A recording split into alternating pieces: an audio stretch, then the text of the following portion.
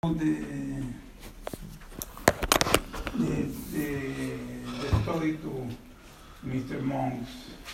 Yes, let's have in mind, okay, today is Daf Ches. We're going to do a review of Daf Zayin and then get to today's Daf. We are learning Lili Nishmas Kraina Bas Tzvi Ze'ev, Meir Neshama have an Aliyah. Today is her yard site. And we'll also have in mind for Shlema to all who need it. Amy Bastvora, Ronya Basara, Hadassah Basranya, for Shalema. Okay. And with that, let's just get right to the review of yesterday's daf. And so we are starting beginning of Daf Zayin. Okay, what happened yesterday? That's What happened yesterday? That's exactly what we're going to try and figure out. Okay. What happened yesterday? What did I eat for breakfast? Right.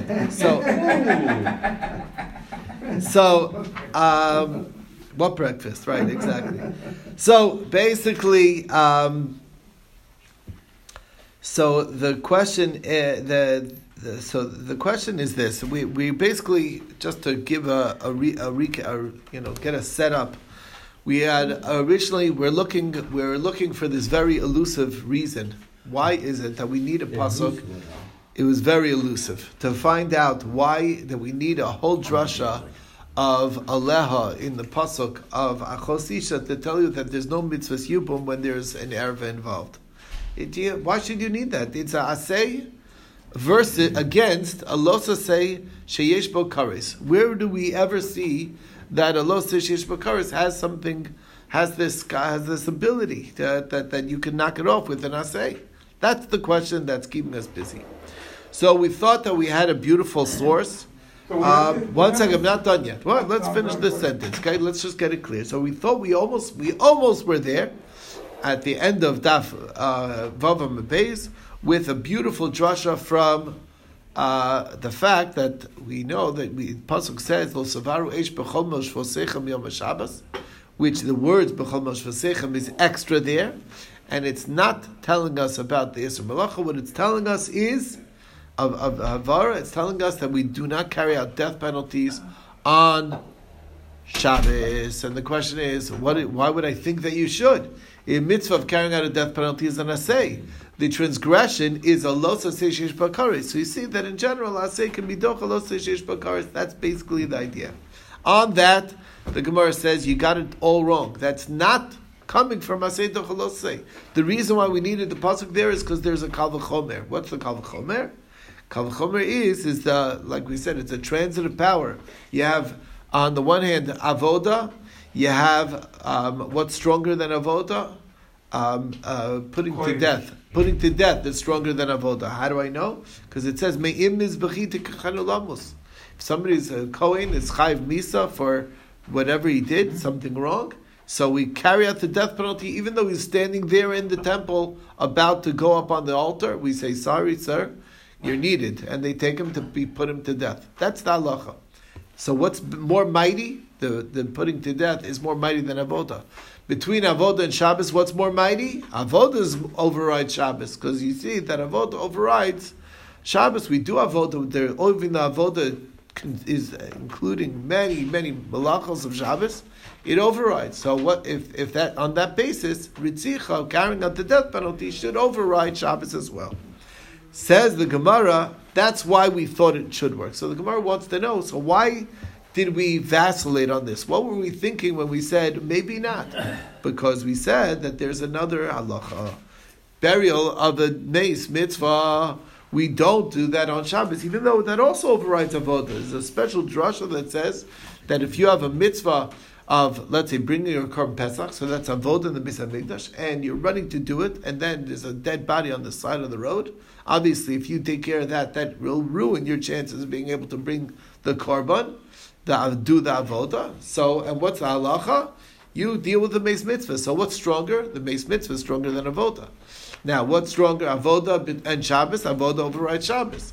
And but meis mitzvah does not override Shabbos. If you see a dead body on the side of the road on Shabbos, you cannot bury the dead body on Shabbos. You're not allowed to. So that's the problem with this drasha. So on that the Gemara says, and why did we say maybe and maybe yes? Because we said, well, it doesn't say anywhere. It does not say anywhere that Meis Mitzvah doesn't override Shabbos. We just assume that it doesn't override Shabbos. Maybe it should. Maybe let's use the same logic to tell you that Meis Mitzvah also overrides Shabbos. So that was our back and forth, till we finally came to the pasuk of Lo Sabaru Eish B'chol Moshe Seichem, that we can't learn it from this Kal V'chomer, and the bottom line is no. Okay. Says the Gemara, okay, but we originally had it working with Hasei Dochalosei, so the question is, what was the two sides, or the back and the forth, when it came to when we were thinking that it was working with the system of Hasei Dochalosei? The answer is that Hasei was Dochalosei, that's what we thought over here, that it should be the same thing over here. Then we said, maybe not. Why maybe not? Because this is a Losei Sheish Bo Kares. It's more strict. Kares is much stricter. So on that the Gemara says, you're right, and that's why we switched it. We said that maybe not, and then we said, you know what, but maybe yes. Why? Because when you think about it, Aseh Dochalosei is really this, more or less, it's Aseh Dochalosei is basically what's stronger between an Aseh and a Losei? Actually, a Losei is pretty strong, is much stronger, because a Losei is actually has severity to it, has some teeth. If you transgress and don't do it, and you do something that you're not allowed to, you'll get lashes for it. If you refrain from doing what you're supposed to do, you get no repercussions. So, if anything, it is stricter. And yet, we're willing.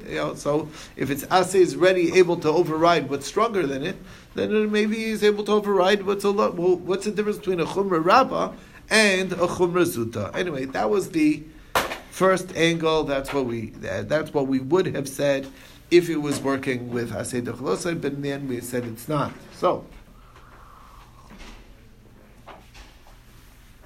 I wanted to make a comment on a more generally, because we're seeing cases, right? We're seeing cases where there's 15 cases of the women. Well, we're not focused on that. We're off the topic of that for a little bit. Because we're talking about mitzvot שעשה לא תעשה, דוחות, no? עשה דוחה לא עשה, right, that's the topic. עשה דוחה לא תעשה. Right. Which means positive overrides negative. Right. So what's the relation with the 15 cases? That's what's happened. We got off the topic for a second, because when you think about it, there's a mitzvah saseh of yibum. There's a lo saseh of not having relations with any of the arayos, of the forbidden relations. And the positive is overriding the negative. We're saying, without the pasuk of Aleha, we would have thought that the positive mitzvah would override. Why should we have thought that? It's only a losa sheish bakaris. It doesn't make sense that we should even have a hava mina, that we need a pasuk to tell you not. That's what's keeping us busy. We're bringing proof that not necessarily a lot aseh doche that aseh. The aseh is doche losas. Right. We're bringing examples that not necessarily. Well, that's what we're trying to understand. Why did we need a special pasuk to exclude the arayos from mitzvah yibum? Of course, there should be no havamina. We should not think that, because the only time we find positive overriding a negative is with a regular negative prohibition, not with a negative prohibition that has kares attached to it. That's what's keeping us up at night. Okay, that's what's going on over here. So the Gemara is offering, and this is also from yesterday's daf, the Gemara is offering a different angle over here. Maybe it falls into the category of one of the hermeneutical principles, which is something that was in a general statement, was taken out of that general statement. It's not only taken out for itself, it's taken out to teach you about the whole statement altogether. So, we have over here, when it comes to Yibum, we have all the arayos that are very similar, they're all treated the same. Then we took Eishas Ach, and we said that there's a mitzvah Yibum, we ignore the Isser. So we'll say, plug that back into all the other arayos and say, same thing with all the other arayos, that they too when they're in a circumstance of Yibum, become negated. That's what we're saying over here. So the Gemara says that's not going to work over here, and here's why. The general way that works of something that was in a general statement goes out to teach you not about it but about everything is only when it's teaching you in consonance with what the general rule is. The general rule is prohibition. The specific was singled out in an example of prohibition. Then you can plug it back in, and that works beautifully. But what we're doing here is making a complete U-turn. Okay, we're going on the opposite direction. The general statement of all these arayos were cases of prohibition. They're all prohibited. We take Eish Azach and we're saying that it's permitted. Completely opposite. Now that falls into the category of a different hermeneutical principle, something that was in the general statement. V'yatz min haklal lidom b'davar achadash, to give it something new. Then basically all bets are off, and unless the pasuk plugs it back into everything else, we assume that it lost its connection, even though it used to be connected. But once there's something abnormal about it, so then now all bets are off, and maybe it's not connected. Now we had examples in Hilchos Kachim about this. We talked about Tumah with regards to all Kachim together. Then we singled out Shlamim, and we talked about Tumah regarding Shlamim. Why does it single it out? To tell you that the Klal follows the example of the Prat. The Prat is an example of a Kache Mizbeach. Only Kache Mizbeach have that level of severity with regards to Tumah, to the exclusion of Kache Bedek Habayis. That's what is telling us by the singling out. What's the case of Lidom Medavar Chadosh? That would fall into the category of the Karban of a Mitzorah. Normal Karbanos are all the same, right? They're all in the general statement, but over here there's something very unique about the Karban Asham of the Mitzorah, because you're applying the blood on the thumb of the right hand of the Mitzorah, who's technically still not even allowed in the Makam HaMikdash, but he sticks his hand through, and we apply a little bit of blood there, and blood on his big toe of his right foot as well. So once we're doing something different over here, so that automatically tells us that maybe the whole thing's different. Maybe Asham doesn't work the same thing.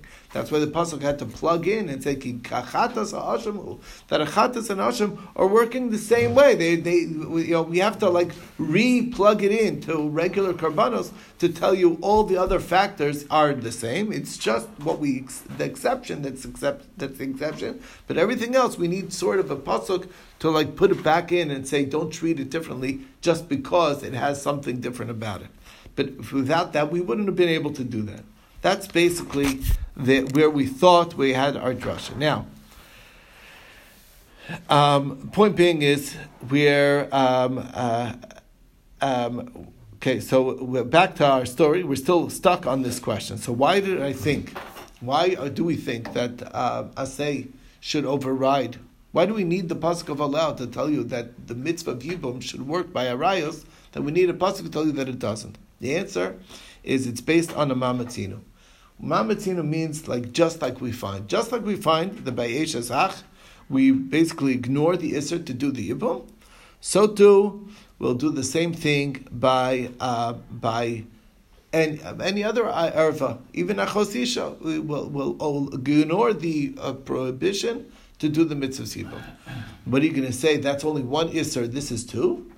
So we have a rule. Hoel v'ishtari. Once something is permitted, so it's permitted. Since we already are permitting what's prohibited, so that's the concept over here. We already are allowing an Eish Azach, so we allow even if it's a second Isser as well. Well, once we're allowing already, we're allowing. That's the idea. Gemara wants to know, that's a fascinating concept. Where do we see it elsewhere? You can't just make it up that easily. So we said we do see it. Where do we see it? We have a case like this. You have a Mitzorah that his 8th day of Tzaras turns out to be Erev Pesach. So he has to quickly bring his korban in the morning, so he's going to be able to bring his korban Pesach and be able to eat from the korban Pesach that evening. But he can't do it unless he purifies himself with his korban. Yes, he's mechusar kippurim. So, but as luck would have it, he that day he had a bodily emission. Bodily emission renders him unfit to be there altogether. What happens is that he can go to the mikvah, and even though normally when you go to the mikvah, that's not enough to allow you to get into that area either, it still should be forbidden. Nevertheless, we made a special exception. Once in order to allow him to be able to bring the korban, we don't want him to be losing out on the ability to bring the korban pesach. And after all, that night he'll be able to eat from the korban pesach.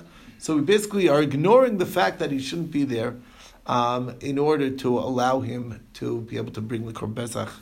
So the Gemara said, and that basically what's going on, it's really min haTorah. Really, it's allowed, and the reason why it's allowed is because once it's mutter, we're allowing for a person who has saras to be there, which is technically according to the law shouldn't be allowed, which is basically hol ve'ishtari. Once something is allowed, we allow it even for the other consideration as well as being a balkari. So that's the basic principle, and here basically we're finally seeing that, that is how it's working over here, and that is where we left off, and we'll take it on to the daf.